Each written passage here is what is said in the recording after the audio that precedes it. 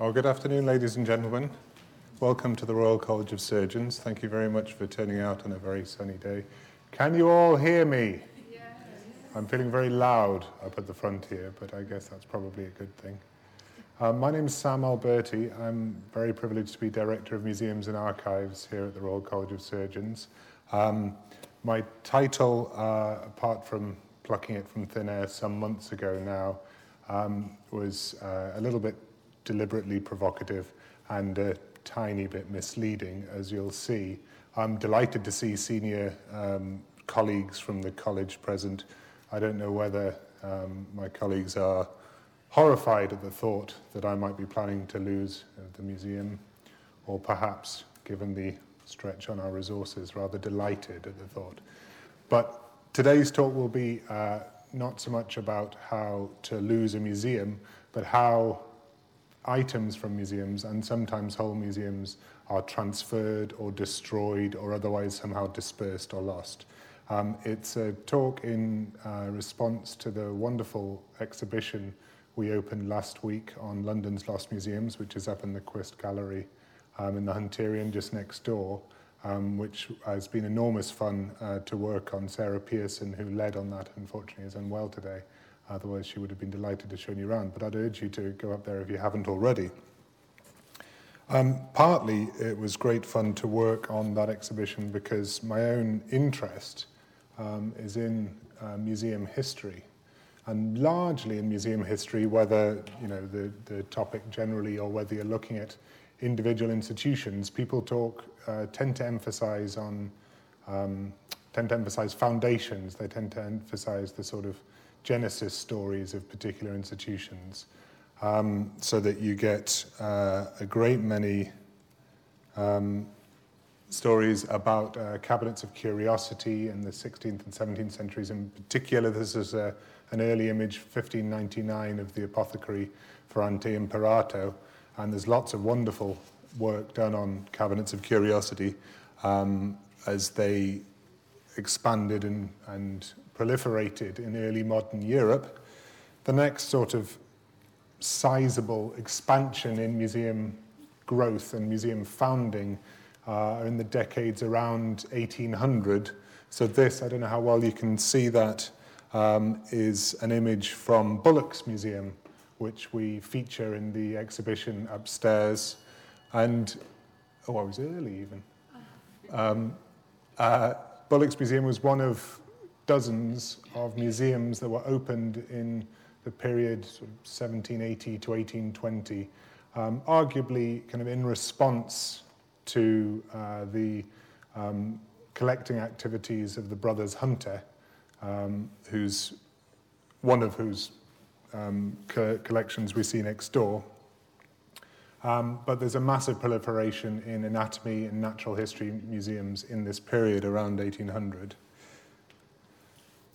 Around a century later, these kind of usually private or privately run, with public access and so on, but by a century later, most of these have been absorbed into much larger institutional museums. So in the medical museum area, we're seeing every hospital or university or medical school worth its salt has a very large teaching collection. Can anyone identify this one? No? No, it looks, but this is a good point. It's not the Hunterian. It looks very like the Hunterian because mostly they're kind of based on it. This is Bart's, which was one of the largest of the hospital museums. The Gordon Museum is still with us, but all of the the great teaching hospitals, capital G in London had them. The provincial red brick universities had them. The old universities had them, and they're massive in this period. There isn't necessarily an enormous boom in the foundation of new museums as there had been a century earlier, but it's this period, this is from around 1900, 1910, the period 1870-80 to around 1930 is the age of museums, if you'd like to call it that. And I say that not only because it's my particular area of particular interest, it's the the era of the period of the greatest quantitative growth in museum collections. So if we're talking about natural history and medical museums, as we are, this is coinciding with the massive expansion in taxonomy. This is coinciding with large imperial expansion, bringing in a lot of things coming in.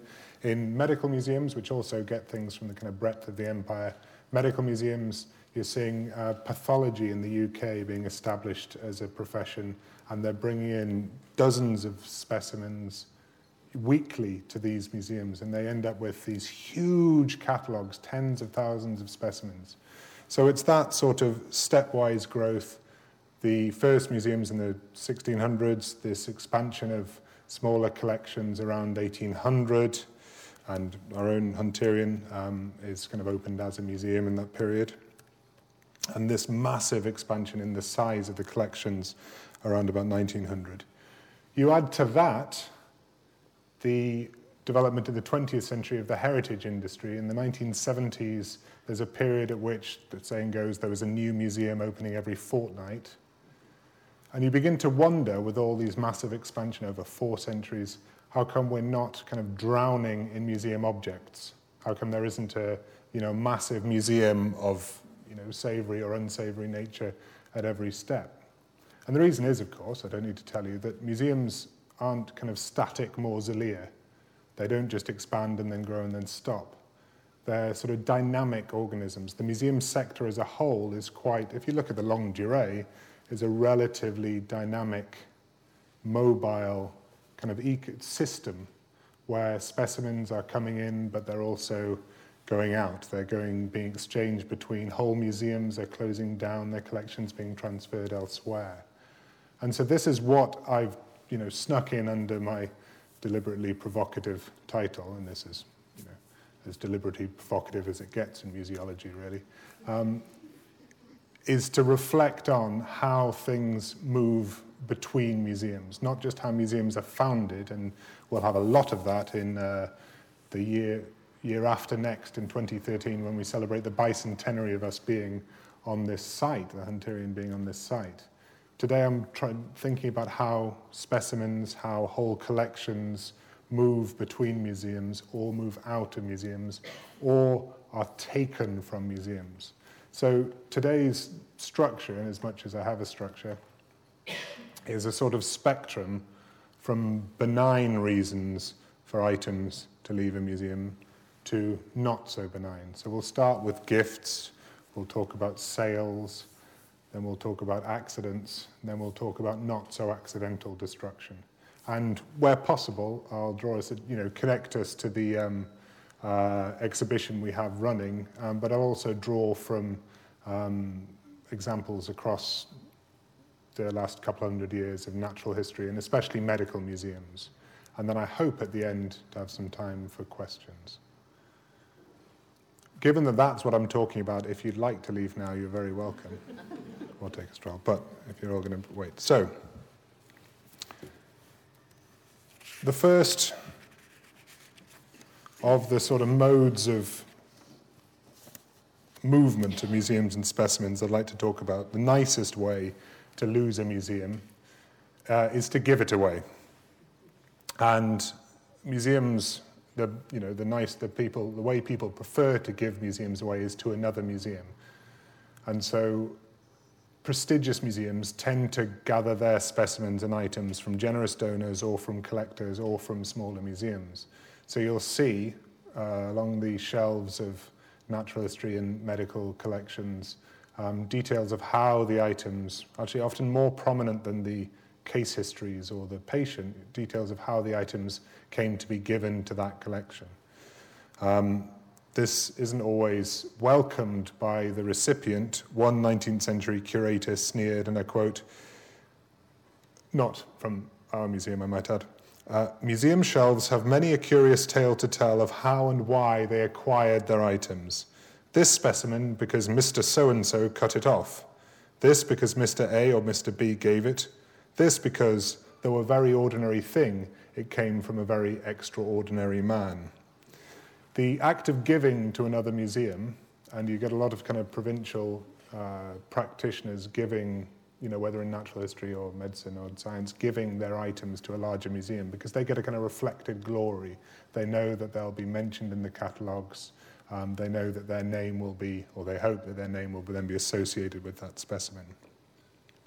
Sometimes you get gifts of entire collections, as in the example I'll detail here. This is John Berkeley sitting on an elephant, or a dead elephant. He's a surgeon anatomist in Edinburgh, and so tracing everything back to the Royal College of Surgeons of England, as we like to do, the museum opens here around about 1800. The Edinburgh College immediately decides that its museum is too small and invites gifts to expand its museum. And one of the fellows, who's another surgeon on Surgeons Square at Edinburgh, who responds to this is John Berkeley. And he offers the Royal College of Surgeons of Edinburgh his entire collection of natural history and comparative anatomy on condition that they build a hall to house it. So it's not really the sort of gift you want. But that's how come they have that kind of swanky hall up there in Edinburgh, because he insisted. Not only that, he also insisted in this, it was a generous gift, it's a very important collection, big elephant, apart from anything. He also insisted that they take, to look after it, his assistant. And the Royal College of Surgeons of Edinburgh agree to that. The assistant, a young Robert Knox, turns out to be a bit of trouble. Although he's never officially indicted in the trial of Burke and Hare, he has bad relations with the college authorities anyway, and he resigns in 1831. And then I believe comes to London, doesn't he, Knox? So the gifts don't always have good consequences. Many gifts, of course, are posthumous, and you see this from eponymous museums across the world. Much as we're loath to admit that there's another Royal College of Surgeons, there is another Hunterian museum, the other Hunterian as we call it, up in Glasgow. This is its first building. That's a result of the bequest of William Hunter, the elder brother, to his alma mater, Glasgow University. He'd offered it to the government, the Westminster government, to build a sort of national public institution, but they refuse, and in high dudgeon, he bequeaths it instead to the University of Glasgow. His collection, which goes up in 1807, is valued at £65,000, because remember, William Hunter's collection is even more diverse than John Hunter's and has these wonderful coins and artwork and so on. And that gets housed in, this is the original William Hunterian, housed in this William Stark-built premises, thanks to a further bequest of 8,000. Now, the Hunterian here, the John Hunterian, has a slightly more complex provenance after John Hunter's death, and it's only after considerable lobbying and a lot of money changing hands that the collection ends up coming here. And this, thinking about this money changing hands, the second of the sort of modes of losing a museum that I'd like to talk about is sale. Because if you're not inclined to give away your museum, but you're a bit strapped for cash, a lot of people turn to selling them. One of the reasons why anatomists and collectors sometimes did this during their life is they were terrified that their executors, they were terrified of the breakup of their collection after they die. A lot of these posthumous gifts have specified that everything must remain together, or even worse, from the curatorial point of view, it must always be on display and all these other things. So collectors dread the thought of their collection being broken up. John Berkeley, of elephant fame, was desperate, and I quote, to prevent his collection of anatomical preparations from being scattered. George Langstaff, who was another one of these Georgian anatomists that we talk about in the exhibition, had long entertained, and I quote, had long entertained the hope that that is his collection, might be preserved entire, but he was in vain, because he was induced to part with certain portions and to auction the remainder. The sale, and I quote, was concluded most lamentably, for nearly 2,000 preparations, which he'd valued at £2,500, £2,500. He didn't realise £250. He got 1/10 of what he'd hoped for. The bottles would have sold more if they'd had neither spirit nor preparations in them. And you get these accounts of people buying museums and just dumping out the specimens and keeping the valuable glassware, which was, of course, quite an expensive commodity at this time. The Times lamented of another collection that was broken up. We could not help regretting once or twice that so noble a collection would be scattered by the breath of the auctioneer. And if I may focus on one particular auction, that of the collection of Joshua Brooks, that we feature in the temporary exhibitions at the back of the hall here and upstairs. Joshua Brooks was an anatomist and a teacher and a naturalist. He painstakingly built up a massive collection in his 4-story Blenheim Street School of Anatomy, which is illustrated at the back. And he also has a menagerie out the back of the house. He has in his museum 6,000 anatomical, comparative and morbid specimens, and it took him 30 years and £30,000 to compile. The Lancet considered it second only to that of John Hunter. And you get a lot of this. Our collection is second only to that of John Hunter. There are about 17 collections in second place. Mind you, it's clear who's in the first place, of course. Joshua Brooks' dissecting room, according to his pupil John Flint South, had the scent of a ham shop. And Brooks himself was, I quote, the dirtiest professional person I've ever met. And this thing about smell and food and stuff, it's around about lunchtime, I won't go into it, but there's a very interesting history of medical museums around the smell and the taste, and the comparisons with meat are quite frequent and nonetheless pretty revolting. Brooks, dirty and smelly notwithstanding, was a renowned pedagogue, and he taught some 5,000 students over his 40-year career. When he retires in 1826, partly put out of business by the regulatory activities of some important institutions, who shall remain nameless, partly put out of business by this, he offers his museum to sell to the new University of London, this godless Gower Street that became University College, but they didn't want it. And so he was forced to sell it in separate lots at auction. Now, the first part of the collection is put up for auction by George Robins in 1828. And for 6 days, the sale lasts for 24 days. Remember, there are 6,000 specimens. The sale lasts for over 3 weeks.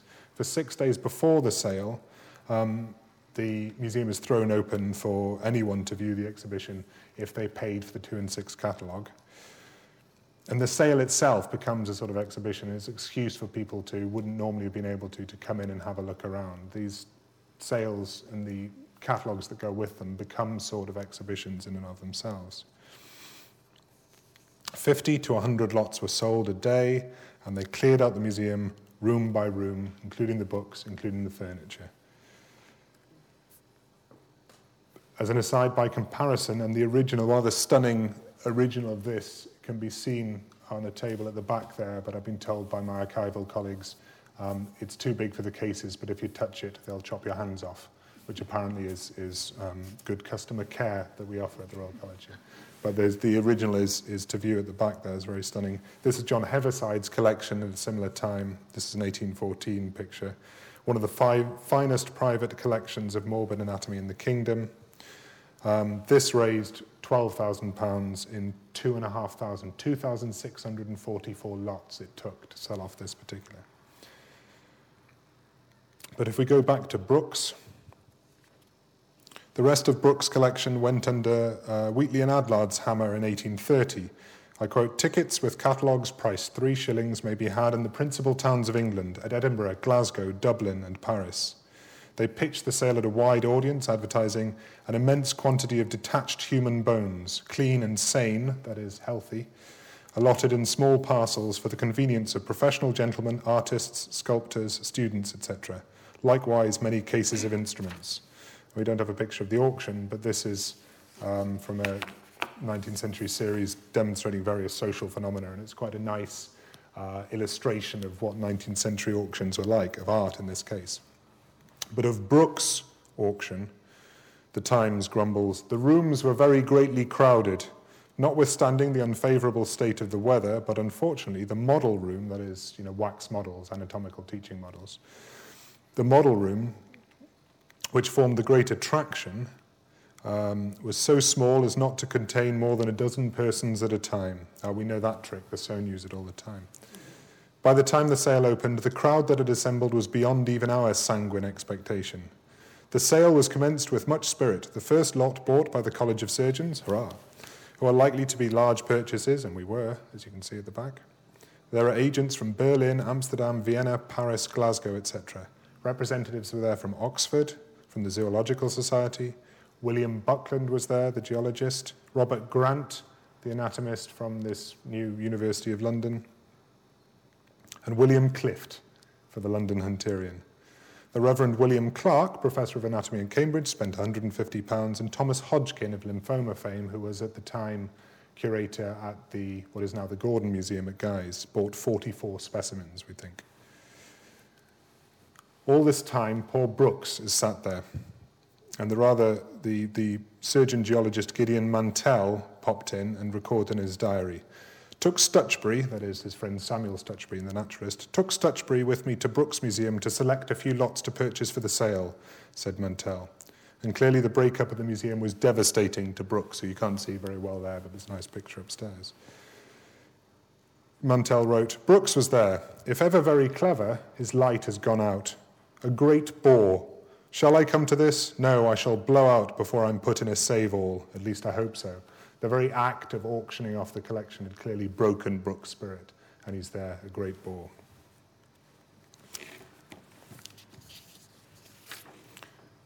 But there are even worse fates than breaking up a collection, and part of the problem here is, of course, that the collector becomes so associated, so embedded in the collection, and this can happen to curators too, that breaking up the collection is an act of breaking up the person. Their identity is so wrapped up, and that's, I think, why Brooks was so upset by it.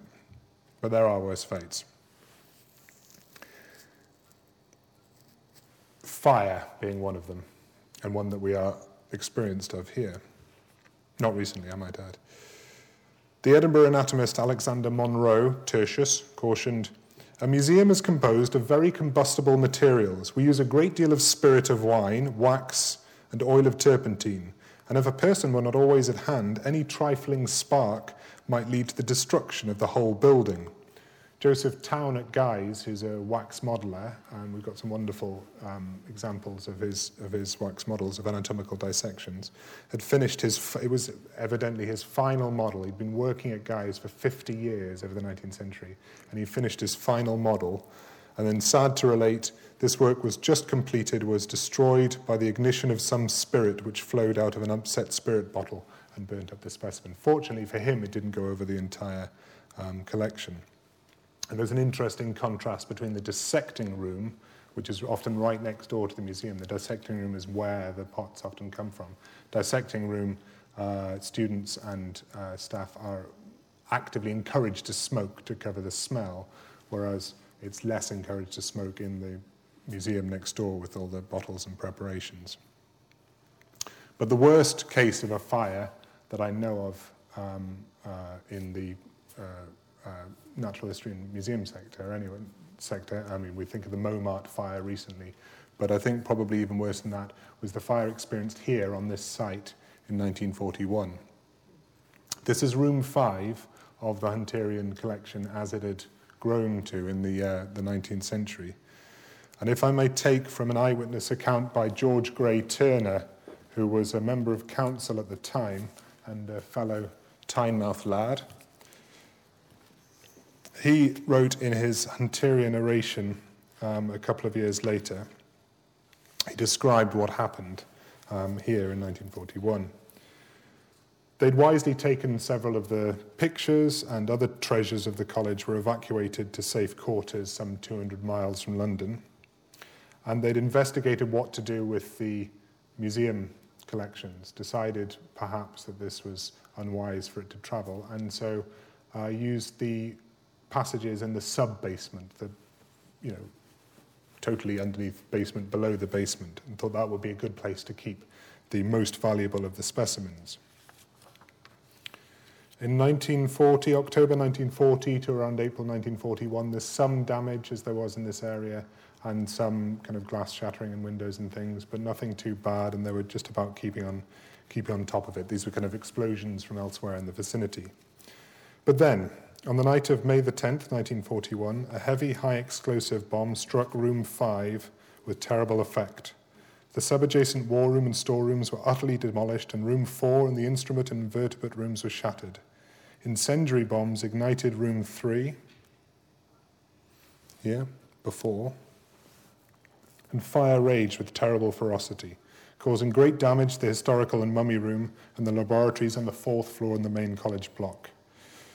And I continue to quote, "But the most disheartening part of the disaster was caused by the end of a metal girder from one of the high roofs, which fell and drove a hole through the roof of the sub-basement, which was already exposed by the destruction of the superstructure, and the result of this high explosive bomb. The flames then rushed into the sub-basement, the passage of which acted as a flue, and did untold damage to the precious stored material." That's where they'd put the most precious material, which then became exposed and sucked all the fire into it. Large parts of our treasures, like the war collection, were completely gone. There was absolutely nothing left to show. They were completely vaporized. Now, some survived. I mean, a great many survived, all told, thankfully. But this, if you can see it, is part of the glass that was rescued from room 3. This is room 3, which wasn't the worst affected before and after. And this here, which I'll leave up there, is part of what remained of some of the pots. This is a pot that has been melted and kind of refrozen, a shard of glass there, which was discovered from the ruins in 1941. And there's more examples of this upstairs. But I'll leave this here if anyone wants to have a quick look. But remember this, that's one of the lucky pots. Others we just have no trace of whatsoever.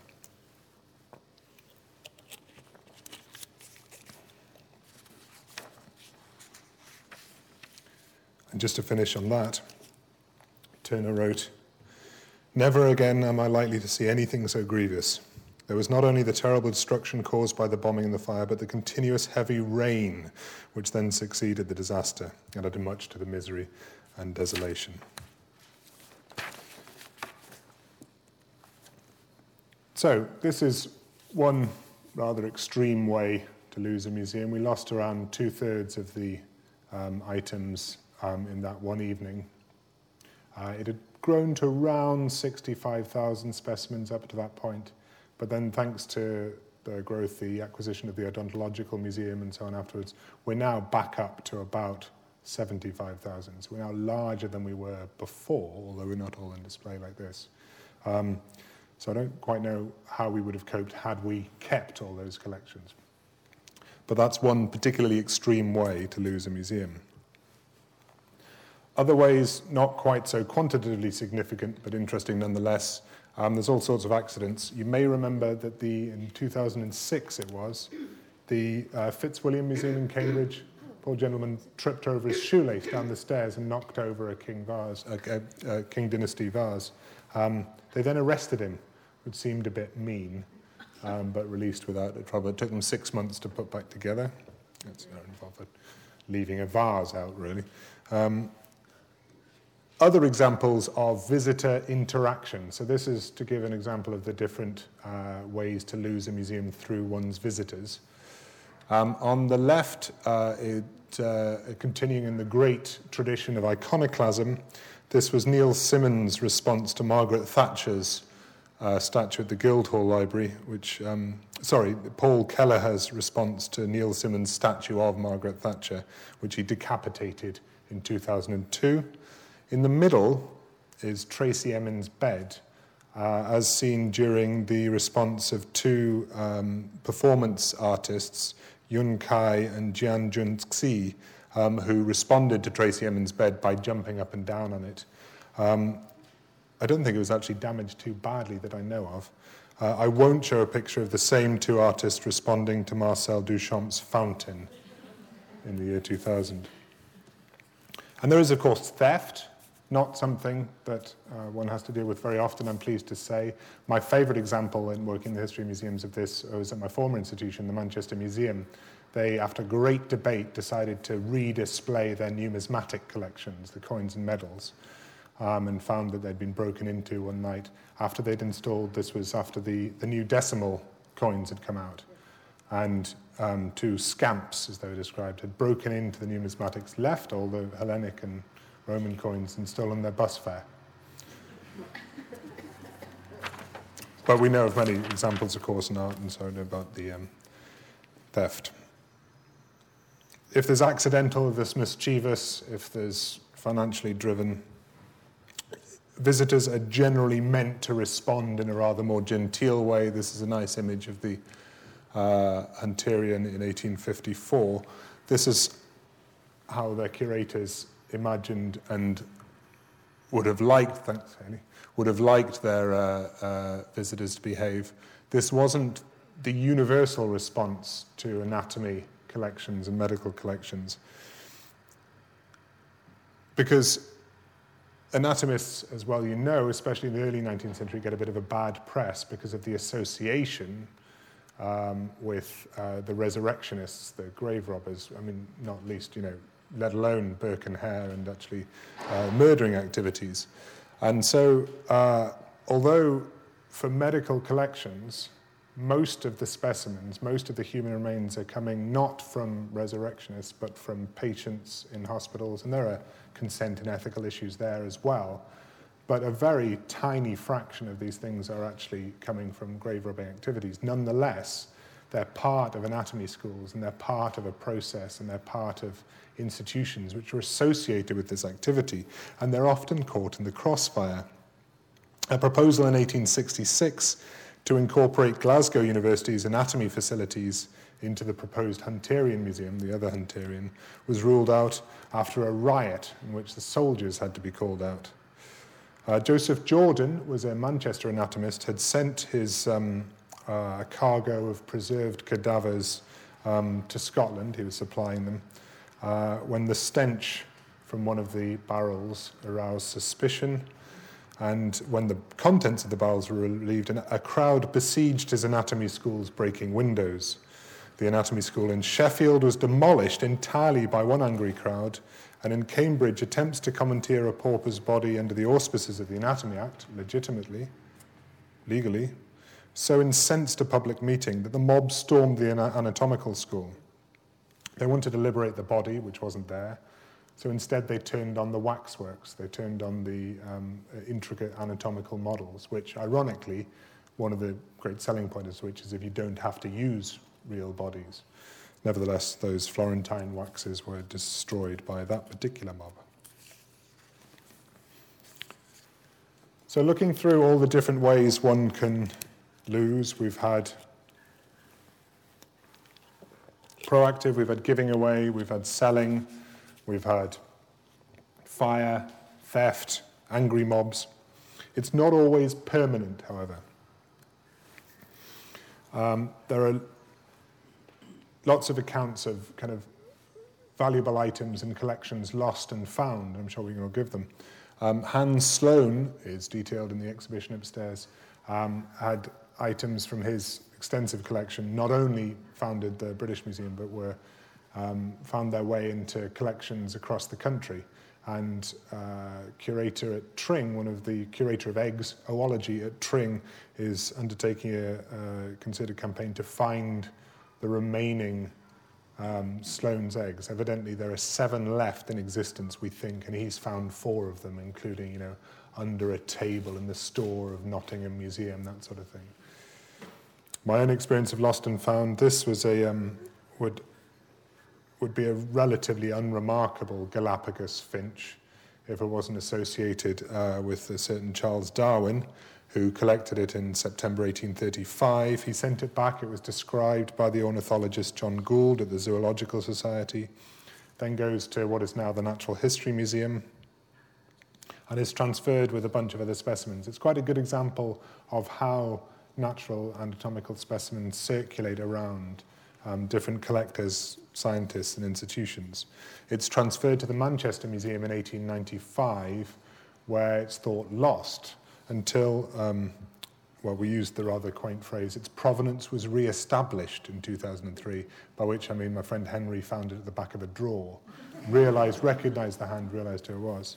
So there's quite a lot of kind of lost and found stories. Not here, of course, because we have such immaculate collection management policies that nothing could possibly be lost. Behind these horror stories, enough to turn a curator's blood cold, I want to try to sneak in a serious message about contemporary collection development, because that's what you're all waiting for.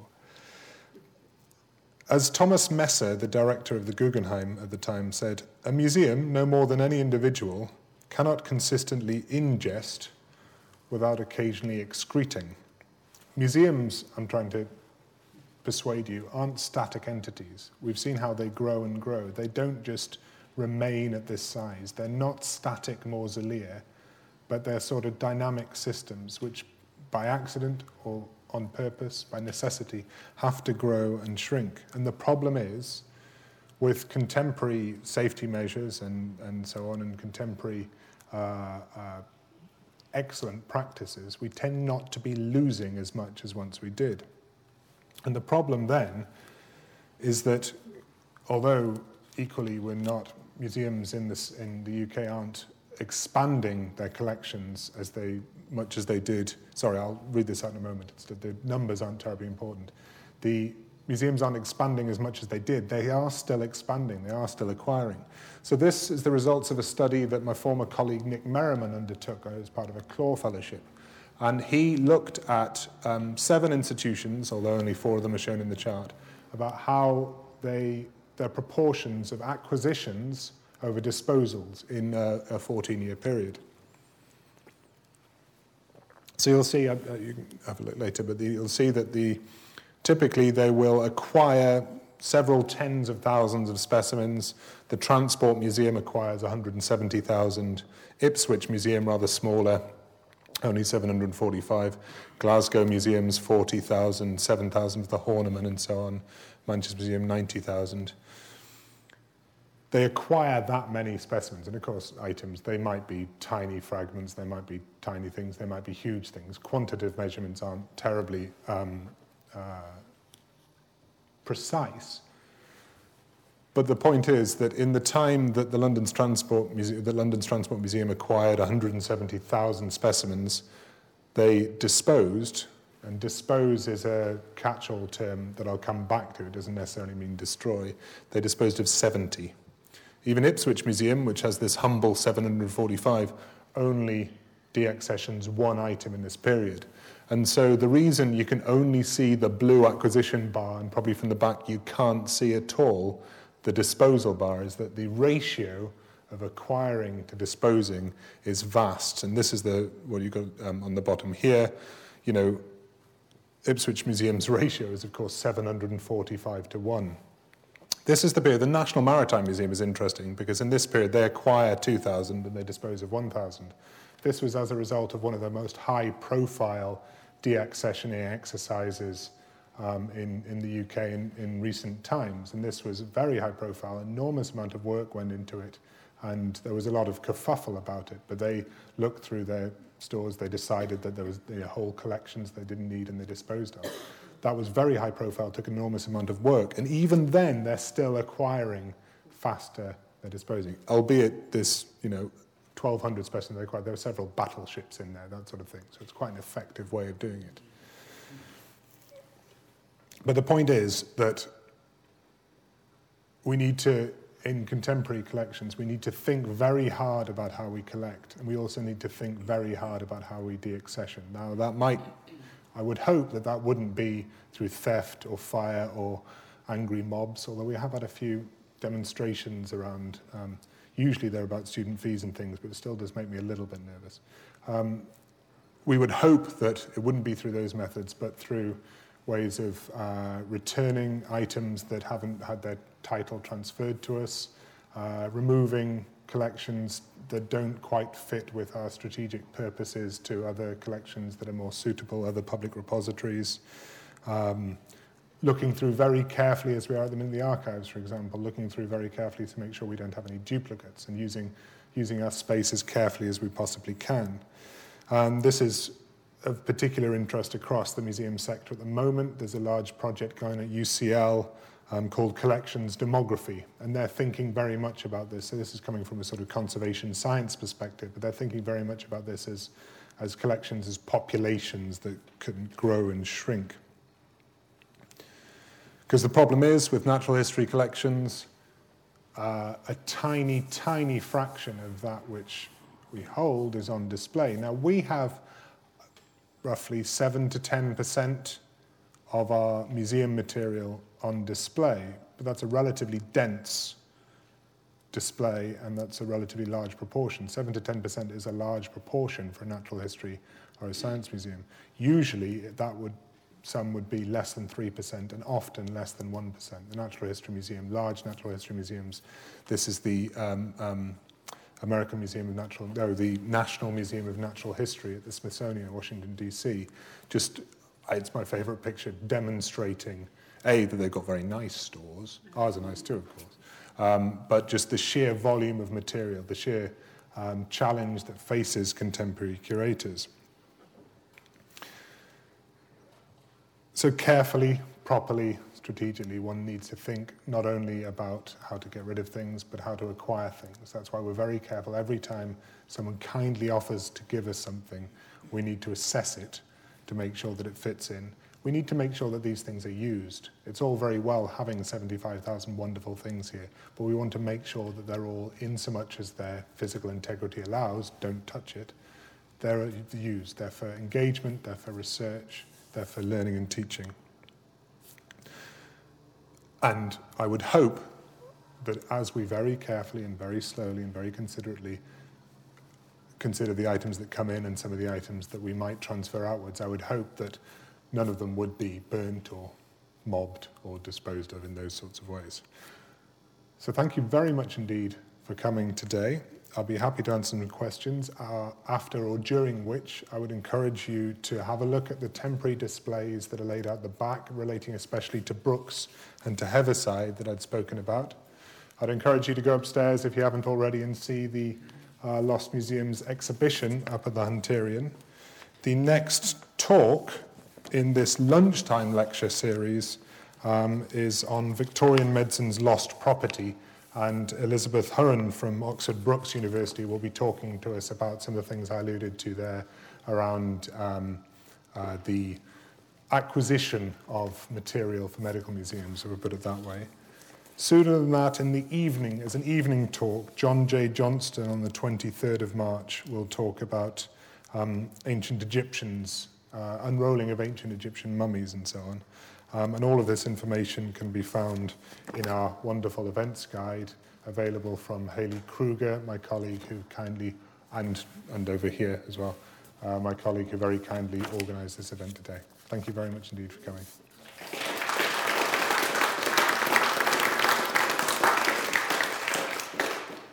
Does anyone have any questions? I'd be happy to answer. I do have a question, and I'm glad you have this picture up here. Do you happen to know whether all of these birds, say in this lower quadrant here, yes, are they all the same species or different? I'm not an ornithologist, which is the usual way of starting a question, but my suspicion would, my experience of natural history collections would be that they will all be of the same species. Let's say, for argument's sake, this drawer will have, is anyone an ornithologist? If not, let's call them green warblers. Okay. So they'll all be green warblers. One of the key differences between collecting around 1800 is then that's the people going out and collecting one of each species, or a male and a female. The thing about the collecting, this expansion, this quantitative expansion of collecting around 1900, is that they then wanted, with ideas about evolution by natural selection and slight variation with ideas about plant and animal ecology, to do those sorts of studies, you need to have not only one of every species, but many, many specimens of the same species to compare them and contrast. And so that's why you start getting these massive, and the Smithsonian is a good example of this, as a collection based on huge survey exhibitions around about 1900 to 1930, and they just brought back, material by the crate load. This acquisition measured by the ton rather than by the item. So yes, they're likely to have many of the same species there. Well, that kind of answers another question I had, which was, what is the point of having so many of the same? One could talk a great deal about the point of having them, but mostly it's because these become active, not only kind of active research collections, but they become libraries for the specimen, because not only that, in these cases, many of these birds may, not because of these collecting practices, I might add, but if the birds become extinct or you want to undertake studies without having to go and shoot a bunch of green warblers yourselves, they're there. They're very incredibly useful. And the other, it's similar for us, we have a few extinct species, as evidenced in our exhibition Extinct on the ground floor of the Hunterian next door, but we have conditions, medical conditions, in our human preparations that are thankfully very, very uncommon or even not seen at all now, but they're there as a reference library if these come back, or as we see them now, a lot of conditions returning in the developing world. It's useful to have these there as a research basis, not simply keeping them for keeping them sake, but keeping them for future researchers. Thank you. I was struck when you were talking about the number of auctions that pop up around 1800. There's quite a big literature about informal collecting practices, the whole kind of Burke and Hare thing. Are there any formal dealers in anatomical subjects that are kind of appended to Sotheby's as a department of their own? Is there that kind of... Yes, remember, this isn't the sale I'm talking about, it's just my favourite picture of a sale, but Wheatley and Adlard, who undertake that 1830 sale of Brooks' collection, they start in the book trade, and it's not terribly lucrative, so they expand into wine, and from wine into human remains. It's very much part of the same sort of ecosystem of exhibitions and displays. Books are sold at the same time. Remember, they're selling, all of these collections have not only human remains, but natural history and a lot of bibliographic collections and so on. There are, a large number of businesses that make their living through comparative anatomy, natural history collections and so on, which will involve human anatomy as well, not quite to the same extent, but there's a whole sort of sub-industry devoted to this thing. We know about this from studies of the 18th century where they're going back and forth. It's similar and probably more institutionalized and on a larger scale in the 19th century. So yes. Professor Grinson. One way of disposing of museum specimens, which I think you mentioned, which is natural decay. Oh yes, yes, yes. Because, particularly skins and stuffed things can be attacked by insects. Other things simply decay. And on a slightly negative note, quite a lot of the Hunterian collection had actually decayed to such an extent before the bombing that it was actually much smaller than it had been when it first came here. And also, sometimes second-class Hunterian specimens were given as prizes for anatomical research. Is that right? That I didn't know.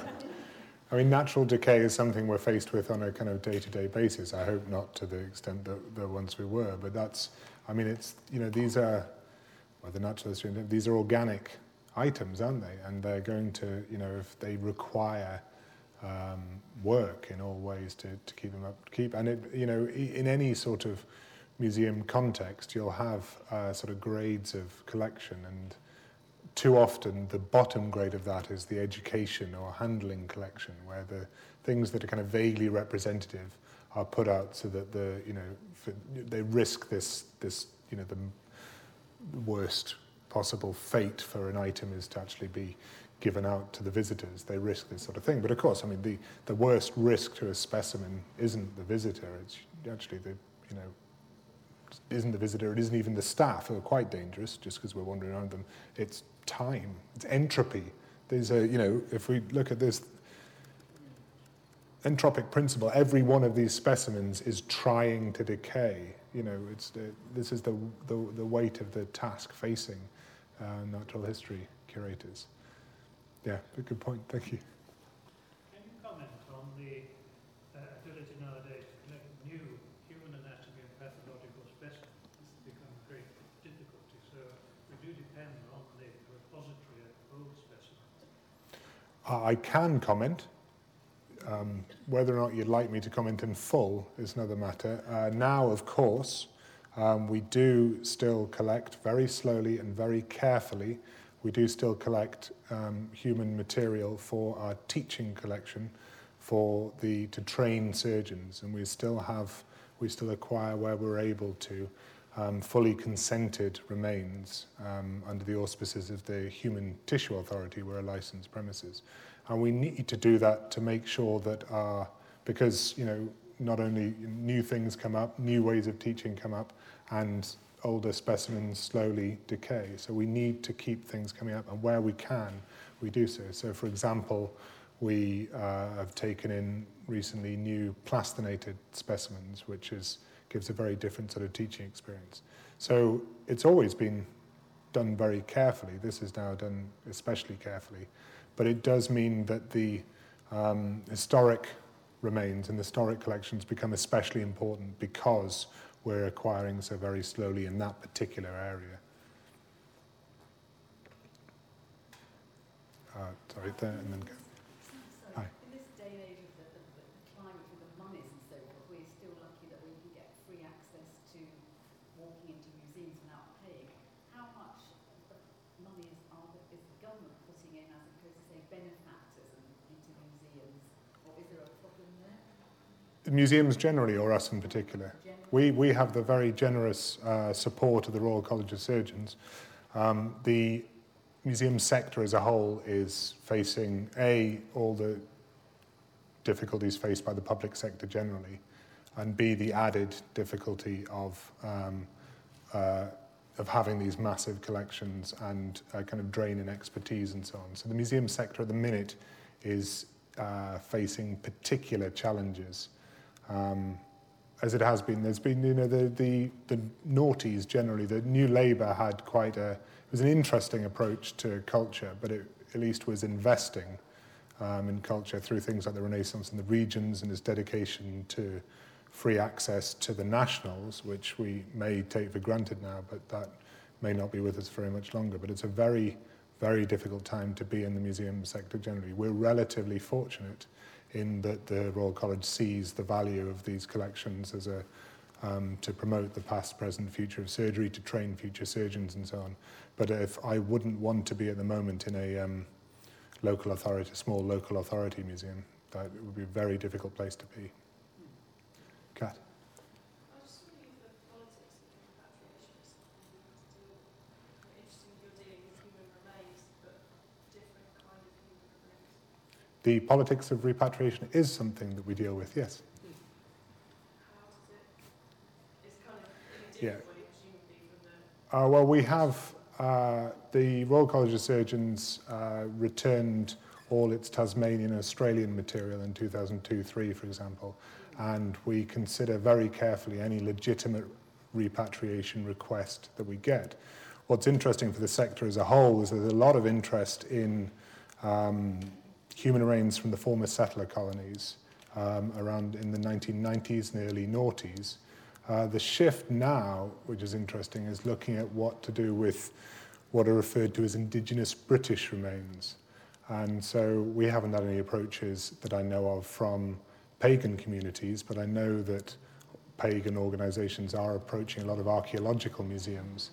And the debates there are very interesting because the arguments go that, if a museum has been returning to First Nation Canadians, for example, why shouldn't they return to the Salisbury Druid order? And there's a lot of debate back and forth about that. But it's very interesting, and watching the shift from the geographic and sort of cultural shifts. And it's quite difficult for the museum sector to kind of keep up. They'll think long and hard and publish very careful, very worthy recommendations, only to find that the repatriation requests are coming from somewhere entirely different. But we have a very carefully formulated acquisition disposal policy that we turn to when we have legitimate requests, yeah.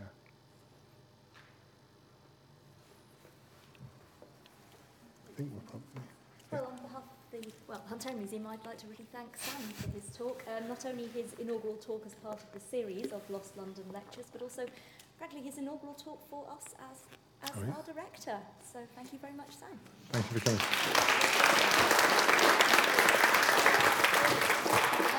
As ever, I do have a pile of little evaluation forms over by where I've left some brochures as well. If you could collect them, complete them, and fill in any details you may feel appropriate, and hand them back at our museum desk, we'd be much obliged. Thank you.